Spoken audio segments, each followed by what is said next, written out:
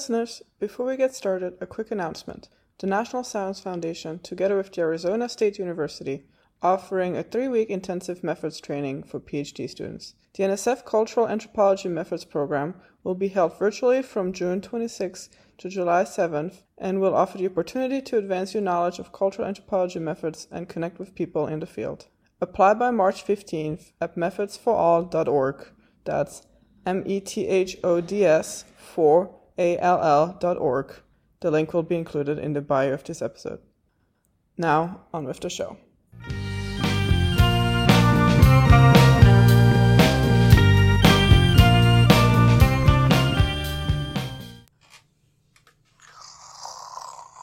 Hello, listeners. Chris here. As you may have noted by the bonus episodes in your feed, Kara and I have been hibernating from the podcast a bit, as all sensible mammals are wont to do at this time of year. You can probably hear the snoring behind me, right? But don't worry. We have some great new interviews coming down the pipe very soon with more book bonus excerpts from our amazingly productive colleagues.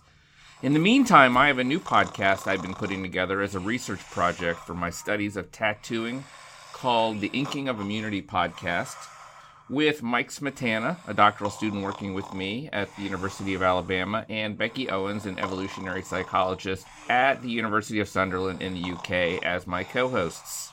We are tattoo researchers talking to tattoo researchers. We thought Sausage of Science listeners might enjoy this podcast too, so following is our third Inking of Immunity episode, in which we interview interdisciplinary scholar Gemma Angel about her studies of tattooed human skin collections found in museum archives like the Wellcome Collection at the Science Museum of London. If you like these episodes, please subscribe to Inking of Immunity on SoundCloud, iTunes, or wherever fine podcasts are given away. Leave good reviews and like us on Facebook and Instagram at inking.of.immunity and on Twitter at inking_immunity. Sounds like I'm awake. Enjoy the show.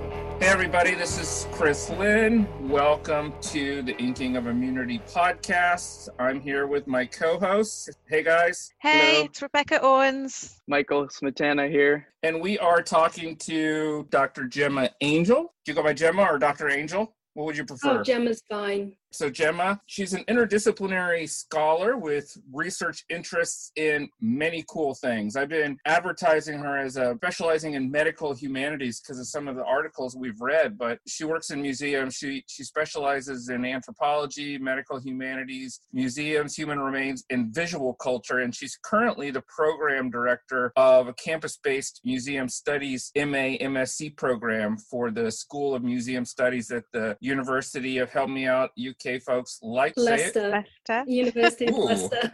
I was not gonna even be close. And some of she's got a bunch of great book chapters and articles out, but the research in all of those that we've read for today regard medical and criminological discourses around European tattooing and the role that collections of preserved tattooed skins have played in those discourses. So welcome to the podcast, Gemma. How are you? Thank you. I'm great, thanks. Happy to be here. How's the COVID world going on your side of the pond these days? It's a shit Not show good. here. Not good. No, it's infections are increasing, and I think everybody's in tier 4 now. I don't know if your listeners will know what that means, but yeah, possibly heading for another national lockdown. Who knows? We've just been getting some big announcements about it right now, I think. That's a cheery way to start. So let's shift then to talking about dead people's skin being collected, because that's far more One of my uplifting. favorite topics. So Gemma, why don't you just start by telling us about your background, scholarly expertise, and how in the hell did you come to be able to access these collections of tattooed skin? And then we'll get to like why even they exist. Sure. Okay. So it wasn't the straightest of career paths, and it certainly wasn't planned. There was an awful lot of serendipity along the way for me. I started out as a visual artist back in 2000 at art school, and I trained as a tattooist at the same time. And cool. that's when my interest in tattooing and body art really began. I remember I did my dissertation, my undergraduate dissertation, on why wasn't there any consideration of tattooing within the sort of art historical canon. So that's where my head was at the time. And funnily enough, one of my colleagues, he's an art historian, Matt Lodder, Dr. Matt Lodder, you might have heard of him. He kind of, that's his whole preserve of research now, actually. So I'm really glad that somebody is doing that work, because when I was at university doing my undergrad, there really wasn't a lot out there looking at the history of tattooing from that kind of visual culture perspective and art historical perspectives. But then I carried on tattooing for a while, and I was a school teacher for a while, so I kind of went in a different direction. And then I came back to academia to do a master's in visual anthropology, and that really kind of gelled more with my way of thinking. So I did a lot of work on tactile communication, and I was still very much interested in the significance of skin as a kind of communicative medium, I suppose you would say, except this was in a very different context. I was, at the time when I was doing my master's, because I was just coming out of teaching, I was looking at ways of teaching and communicating within special needs schools. So nothing to do with tattooing, but my sort of interest in ethnographic research and hands-on practice was still very much there, and skin kind of developed a lot further. And then it was really a lot of luck.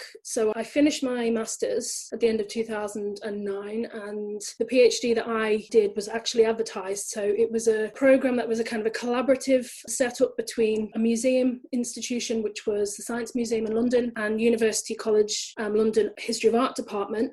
So there was a supervisor from each of those institutions, and they kind of got together to say, look, we have this collection of preserved tattoos, which have come from the Wellcome collection historically and now kind of kept in perpetuity by the Science Museum. They didn't really know anything about them. So it was an opportunity for them to get a research student in to do a project to figure out more about this collection, its history. And that was really great for me, because I wouldn't have known that they existed, and I'm not sure anybody except the people in the museums really knew that they existed at this point. My supervisor at UCL was a specialist she was very much an art historian, which I would say I'm not at this point, but she was very much interested in medical imagery and representation. So she was a very good supervisor to kind of frame the project at the beginning.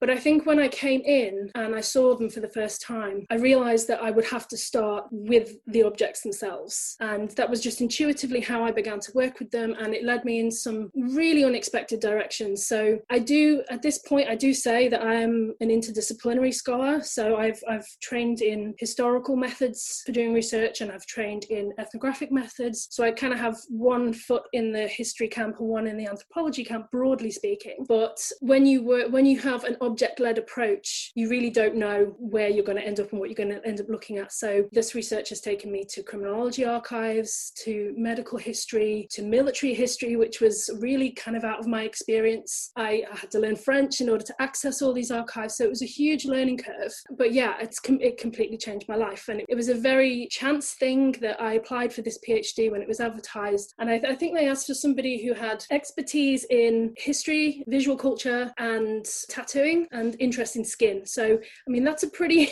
unique kind of constellation of interests. And I just thought that this is for me. And luckily, I was the lucky student who got to do the project. So that's how that all came to be. I will say that this is only the second interview we've done for this podcast, but I do another science podcast. I've done over 100 interviews. About half of the people say I have a non-traditional path, but yours is actually the first one I would actually agree with. Everyone has a non-traditional path in academia. I have interviewed 0 other people who were tattoo artists first and whose research object was predestined and made available, and such a unique thing. So that's fucking cool as shit. I mean, that advertisement for your PhD just sounds like it was actually made for you. It sounds absolutely perfect. It's how I felt at the time. It was very strange. And I think actually the fact that I had experience as a tattoo practitioner made a difference as well, because as soon as I looked closely at the tattoos, I could see how they had been made. And I'm not sure that somebody who didn't have that insight would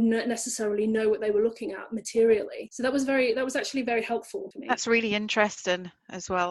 Yeah, I remember being struck when I was reading, I think it's the article in Ancient Ink, where you're actually critiquing some of the tattoo artists. I was like, wow, what granularity. And I started doing stick and poke on myself about halfway through to sort of start to get the same insights, and started, it was only by, as I tell my kids, you learn more by making mistakes. So I fucked up a bunch of tattoos on my legs to learn how to recognize bad tattoos. That's how it works as a tattooist as well. The very first tattoo that I ever did, I did on myself, on my ankle, and the line work was fine. That was something that I was always quite natural at, but I found the shading really difficult. And so then at a later date, I decided I'd go over it, and then I fucked it up even more. So that's just par for the course. As a tattooist, I would much rather have fucked up my first tattoo on myself than on some poor unsuspecting stranger. So tell us about this person, Henry Wellcome. This is a crazy story to me, but maybe it's not so crazy that there are these European folks collecting all this tattoos. Yeah. Henry Wellcome, I think he was one of a kind, really. He's a very interesting figure. American, you might already be aware that he was born in America and moved to the UK. And he was sort of fascinated by anything related to the history of human health and medicine. And he had a very, very broad kind of view of what that included, which is why at the core of the Wellcome collection now, which is in the Science Museum, over 100,000 objects, there's everything from Roman votives to medical equipment and machinery like human lungs and prosthetics, and obviously human remains from kind of all kinds of different contexts. It's very, very eclectic. So, things that relate to folk medicine, things that would fit into more ethnographic collection than a medical collection per se. He had this very, very broad view, and he was probably what you would call today a hoarder with unlimited resources. So he had a whole, I want to say, battalion of purchasing agents who he would send out to different parts of the world with, these people would report back to him, but this, some of them had quite a lot of freedom really to determine what might be of interest to the collection, and they would go out and they would buy everything from books and preserved tattoos and Napoleon's toothbrush, you name it, even whole shop fronts. So there's a whole apothecary shop front, which is part of the collection as well. So all of this stuff was kind of pouring from all over Europe and parts of North Africa as well into London, and basically went straight into a warehouse in Willesden. And I think by the time he died in 1936, there was over 1 million objects in this collection, and most of it had never been properly documented, never been properly accessioned. And of course, then there was the war. You might know that a lot of London's, a lot of national collections were really damaged in bombing raids. So a lot of museums were kind of short of material. And there's a story, I think this is in Frances Larson's book, which is really great. If you're interested in knowing more about Henry Wellcome and how the collection came to be, her book Infinity of Things is really, really great source on that. There's a story that curators came from different collections, so some from Liverpool, some from London, to this warehouse, and the trustees didn't know what to do with all of this material. They couldn't go through it themselves, so they just said, here, you have this corner, you have that corner, take it away. And these people left with crate loads of stuff and didn't really know what they had until they got back to their own museums. So this is why you will find Wellcome material in literally every major collection in the UK now. In fact, we have a teaching collection at the School of Museum Studies at the University of Leicester, and all of that was donated from the Wellcome collection at some point. Some of it's really quite nice stuff for a teaching collection. There's bits and pieces in Oxford, all over the place. And yeah, so the Science Museum retained this sort of core of 100,000 objects, which is the main Wellcome collection now. And the tattoos are part of that collection. So there's 300 preserved tattoos within this collection. And like much of the Wellcome material, there really isn't a lot known about it. There was not a lot of archive or documentary material. The main source that I had to go on when I started was the journal notes of Captain Peter Johnson Saint, who was one of the purchasing agents that Wellcome sent to France in particular. So yeah, I have this little entry in his diary about how he went to meet this doctor called Lavalette. No more details are given than that. The Rue École de Médecine in Paris. And he had this collection of 300 preserved tattoos, which he describes as coming from soldiers, sailors, and criminals of all nationalities. But other than that, there's not much more to really go on. So I had a location, I had a potential collector's name, and I had these kind of milieu to kind of begin to look at demographically for the origins of the collection. So I had, prisons, the military, and sailors. And so that's where I started. That is so cool. And I think your description of Henry Wellcome is spot on. As a kind of hoarder that I would like to know. I actually did my master's at the University of Kent down in Canterbury. So I would hop on the fast train and go up to London and spend a lot of time in the Wellcome collection. Did you go to Blythe House, to the archives? I did not. Oh. No, I wish I would have.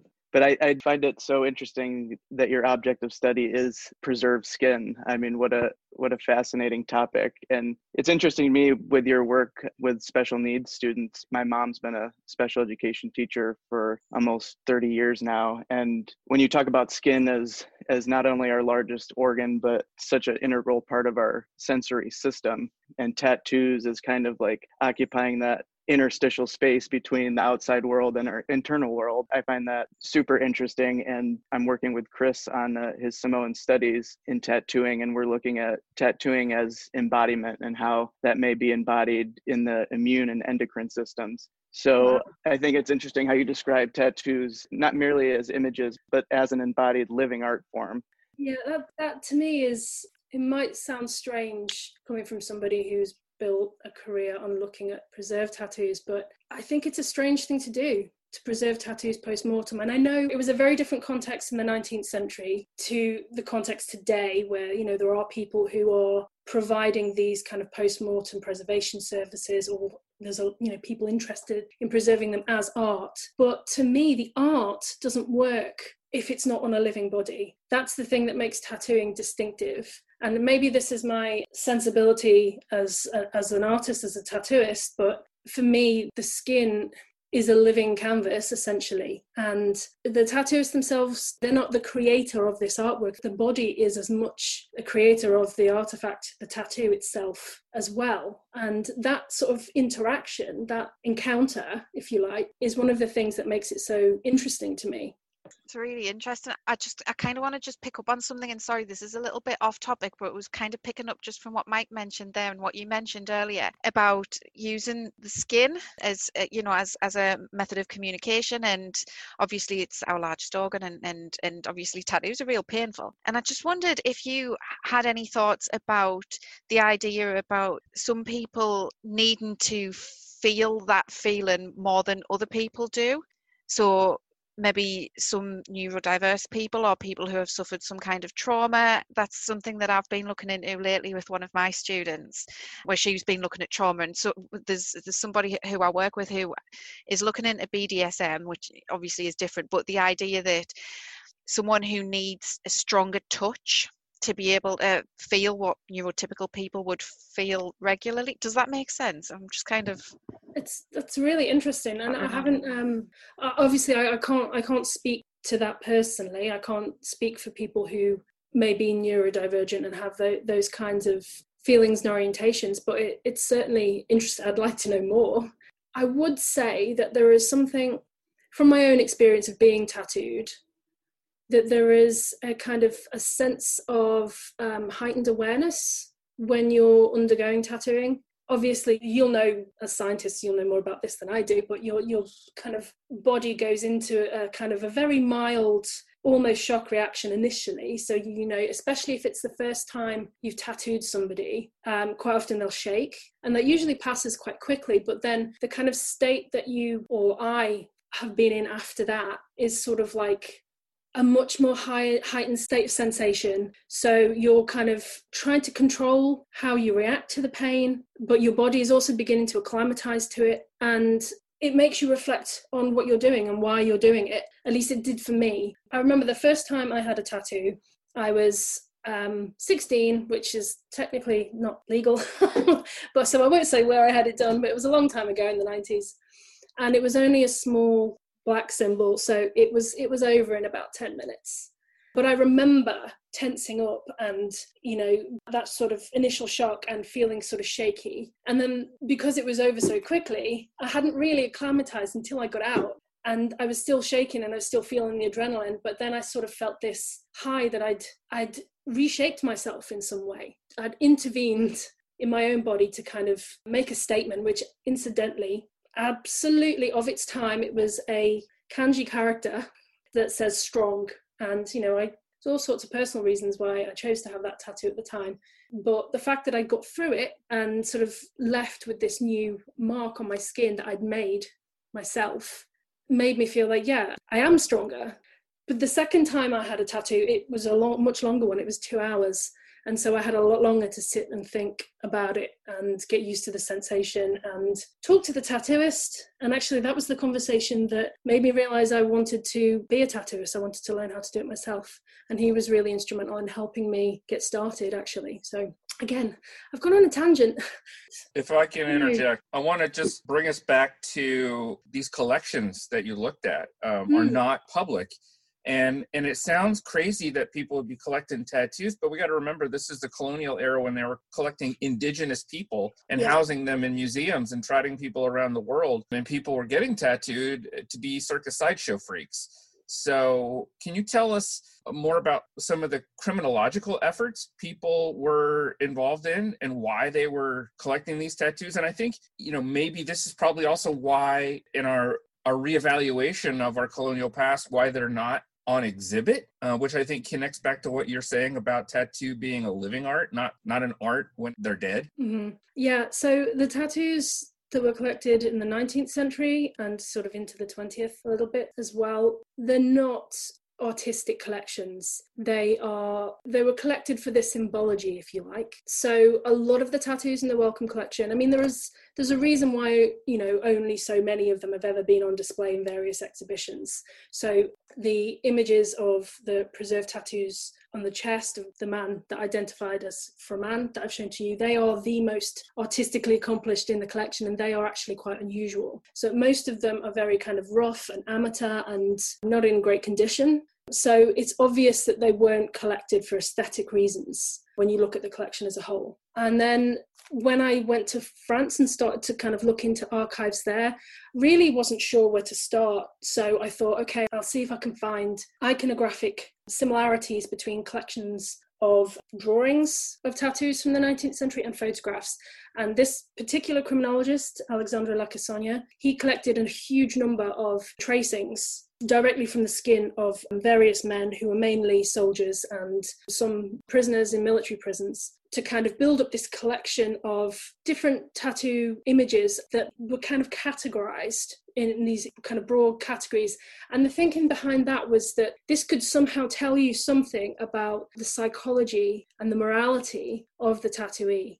So I think it's always been practiced in Europe. Tattooing is always, there's plenty of historical evidence now to kind of show that actually it was a pretty much continuous practice, but it wasn't, because it was mainly practiced by, you know, ordinary working class, lower class people. It's not something that was documented until people like medical professionals and the military and criminologists came along and took an interest. And I think the reason that they took an interest was because to them, looking at other cultures, so anthropology is exposing Europe to these different body art practices of other cultures, which are inherently assumed at this point to be primitive. They look to their own populations and see, oh, well, you know, all of these men in particular, you know, if you're a woman having a tattoo, then you must be a prostitute. And if you're a man having a tattoo, then, you know, there must be something primitive about these people. And in a European population, that equated to criminality or criminal tendency. So this was a shift that happened around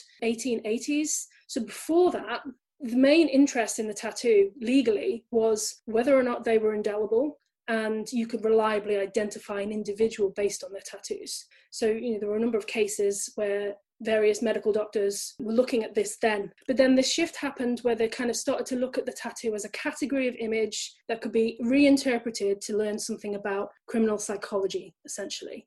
And it's funny because this attitude kind of, it has hung over a little bit into the 20th century and even continues in some circles today. But I think actually forensics has come around to the original starting point of thinking, well, tattoos might be useful to identify individuals, but it doesn't reliably tell you anything about somebody's proclivities towards criminality or any other kind of so-called deviant psychology. Remind me what your question was, because I feel like I've gone off on one again. No, that was good. You nailed it. I think Mike has a question. Oh yeah, I just wanted to pick up on that idea of deviant, what we classify as deviant. And you point this out in your articles, and this is something that we've come across. Chris and Becky and I are doing a scoping review of kind of the literature around the psychology of tattooing, and time again we see it being associated with criminals and other negative behavior. Yeah, it amazes me that it's still a thing. It is. I think I came across a study from really recent, like 2013, 14 maybe, that was, I think it was based in criminology. I won't say what the study was exactly, so as not to, get on the wrong side of anybody, but the premise was, is there a correlation between tattooing and criminality? And I was thinking, why would you even ask this question at this point in time? And of course they found none, So I guess finally we have a research paper that tells us definitively that there isn't one, but do we really need it? Exactly.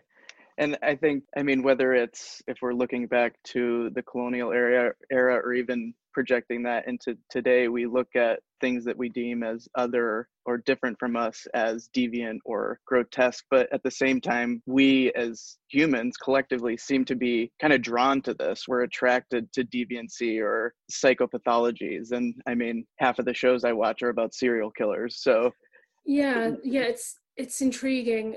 It's a kind of, how would I put it? As you might imagine, my research attracts a lot of that because it's got the dual aspect of tattoos and human remains. So you put the two of those together and, I get asked some strange questions. But yeah, I suppose from my perspective of somebody who has practiced tattooing and been tattooed, it's something that I very much wanted to kind of address that idea and counter that idea that there's something deviant in tattooing. And it's interesting that it's a persistent thread of interpretation, and it's a persistent idea within various European cultures for a very long time. And yet at the same time, it's something that has been practiced for a very long time. So it's sort of got this liminal status of being something that is familiar and ever present, but at the same time, something that is taboo and something that is strange. And the more you have, the more criminal you are, or the stranger you are, or you're a freak, so much so that you can go and perform in a sideshow, I like the notion of the liminality, and we hear that a lot with tattooing, right? And this comes from Victor Turner's idea of something being betwixt and between, on a threshold. And with the work that you're doing specifically in the 19th century, if we think about when the tattoo gun, which later became the tattoo machine, as you point out in a footnote, to make it sound more professional, and the tattooer becomes the tattooist and becomes the tattoo artist, we have this semiotic shift.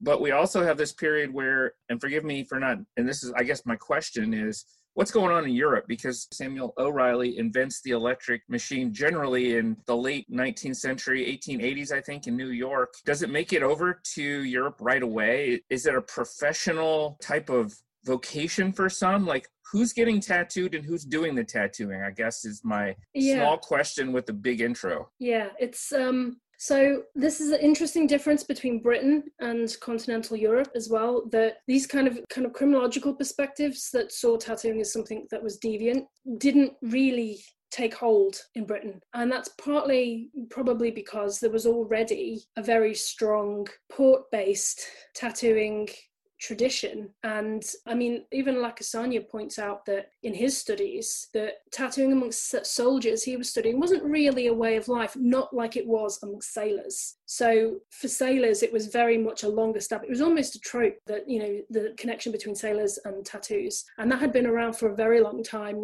going back to the 18th century, actually. So I think Britain, it wasn't such a strange thing as it might have been viewed in parts of continental Europe and in America as well. I think they were the places that professionalized first, so Britain and America. And there were early professionals beginning in the late 19th century in France and Germany. but it was still very much a kind of casual trade. So one of the things that I found out quite recently about my tattooed man in my article from Anne was that he also has this elaborate back piece. And I've made some very exciting connections between this image on his back and the kind of political context that he was surrounded in related to the army and broader kind of cultural politics. But it turns out that this tattoo on his back, it was copied from a popular image in Le Journal Illustré by one of his fellow soldiers. And this particular soldier is also the person who tattooed the child on his chest, which again was another image that I managed to connect to popular advertisement from the broadsheets in the day. So there were people who were beginning to tattoo professionally. And I think in Freeman's case, he's almost like a kind of walking advertisement for this particular tattooist's skills. And I think the choice of having these popular images that, you know, were recognized really widely tattooed on his body were possibly kind of in negotiation with the tattooist. I imagine it a little bit like today you see people in places like Leicester Square in London who are, you know, offering portraits to passers-by, and they often have images of celebrities that they've drawn portraits of because they're faces that everybody recognizes, and you can tell at a glance if that person has the artistic skill to be able to do a really great portrait. I think in this case of Freeman that perhaps, you know, it was the same kind of thing. You know, people would recognize that image from the paper, and this guy, you know, what a great tattooist. He's able to transfer this amazing image onto somebody's skin. And it was considered so amazing, in fact, that the very newspaper that ran the image in the first place then did a whole piece for a man showing off his back piece in a barracks hospital. Wow. That is so cool. So would you say that this kind of copying of popular images, would you say that this marks the transition between tattooer as an amateur and tattooist as a professional? Is that something that you've seen in your work? I think it's a possibility. Yeah, I think it's something as well. I mean, my colleague, art historian Matt Lodder, he will be able to comment on this much more because he has specifically focused on studying early professionals from this period. And, you know, I'm more interested in the collectors and the people being collected and why that was all happening in this context. But yeah, I think there's a good case to be made for that. I mean, this person's skill is evident. It's all done freehand, with, you know, there's no machine involved, so that's even more impressive. You know, the resemblance between the images that he's copied is really apparent, and I think it makes sense. This kind of tattooing represents the beginnings of professionalization in this context. Now, he is an ordinary soldier, but he's an ordinary soldier who has this sort of particular talent and skill that he, you know, may well have then taken into a professional context later, but, you know, it's not something that I know as of yet. I haven't managed to figure out what his name is. So that work is beautiful. How do you know it wasn't machine done? Just by close analysis of the tattoo marks themselves. So the lining really gives it away if you've used a machine. And bear in mind that at this point, the needle groupings that will be used with a machine will be quite limited. So you'd have maybe 3s, 5s and 7s at the most. And yeah, so you notice actually the handful of machine tattoos that are in the Wellcome collection, and there are only a handful, they've obviously been somebody who has maybe got a set of needles, but only the one, and they have attempted to shade with the same very fine needle bundle as they've used the lining, and so it's very patchy. But yeah, it leaves a distinctly different sort of pattern in the skin grain than hand needles. I mean, if they were here in front of you, I could point it out. It's all good. Becky, do you want to wrap us up? Yeah, I was just kind of wondering where your work's going on to next, really. So I am working on a book about the collection called Speaking Scars, which is one of Lacasagna's famous phrases. That's how he described tattoos, as speaking scars. And the key piece in that book at the moment that I'm working on is focusing on Freeman's back piece and what happened to that. So there's this really fantastic story about how when he was convalescing in a military hospital, the officers became interested in his body art, and he was drawn and discussed, and a very, very detailed description of his tattoos made it into a medical article, which is how I managed to identify him. He's not described in terms of his name, but in terms of his tattoos. So I was able to make the connection between what's described on the front of his body and then on his back. He was, amazingly, he was offered 400 francs for the tattoo on his back because it was this political subject matter. And of course, you know, you can't sell your tattoo whilst you're still alive, and I don't know whether or not he agreed to that. But I know that he did intend to work as a tattooed man when he left the army. So I have a lot of biographical threads that I'm trying to track down and weave together at the moment to kind of finish this story, as it were. So that's going to be the book.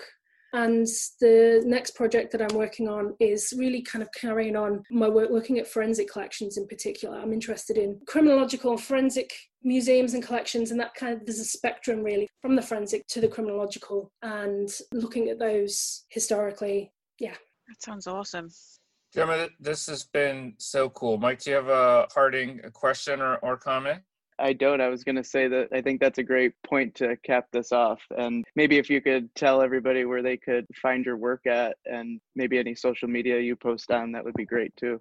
Yeah, so I have a research blog, which I started during my PhD, which is called lifein6months.com, which refers to, you know, how long your tattoo will last. It's easy to remember.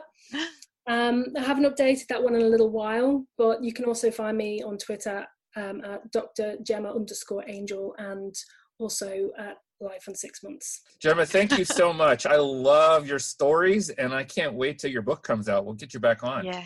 Thank you. I mean, I could talk about this stuff forever, so. Awesome. And we are the Inking of Immunity podcast. You can find Inking of Immunity on Twitter, on Instagram, on Facebook, in various permutations. You can find me, Chris Lynn, at Chris_LY on Twitter. I am on Twitter at Dr. Becky Owens. And you can find me on Twitter and Instagram at Mike Smetana, PhD. And apparently, if we're not on Twitter, I might be in a closet. Mike might be in a tent in his living room. So that's the world right now.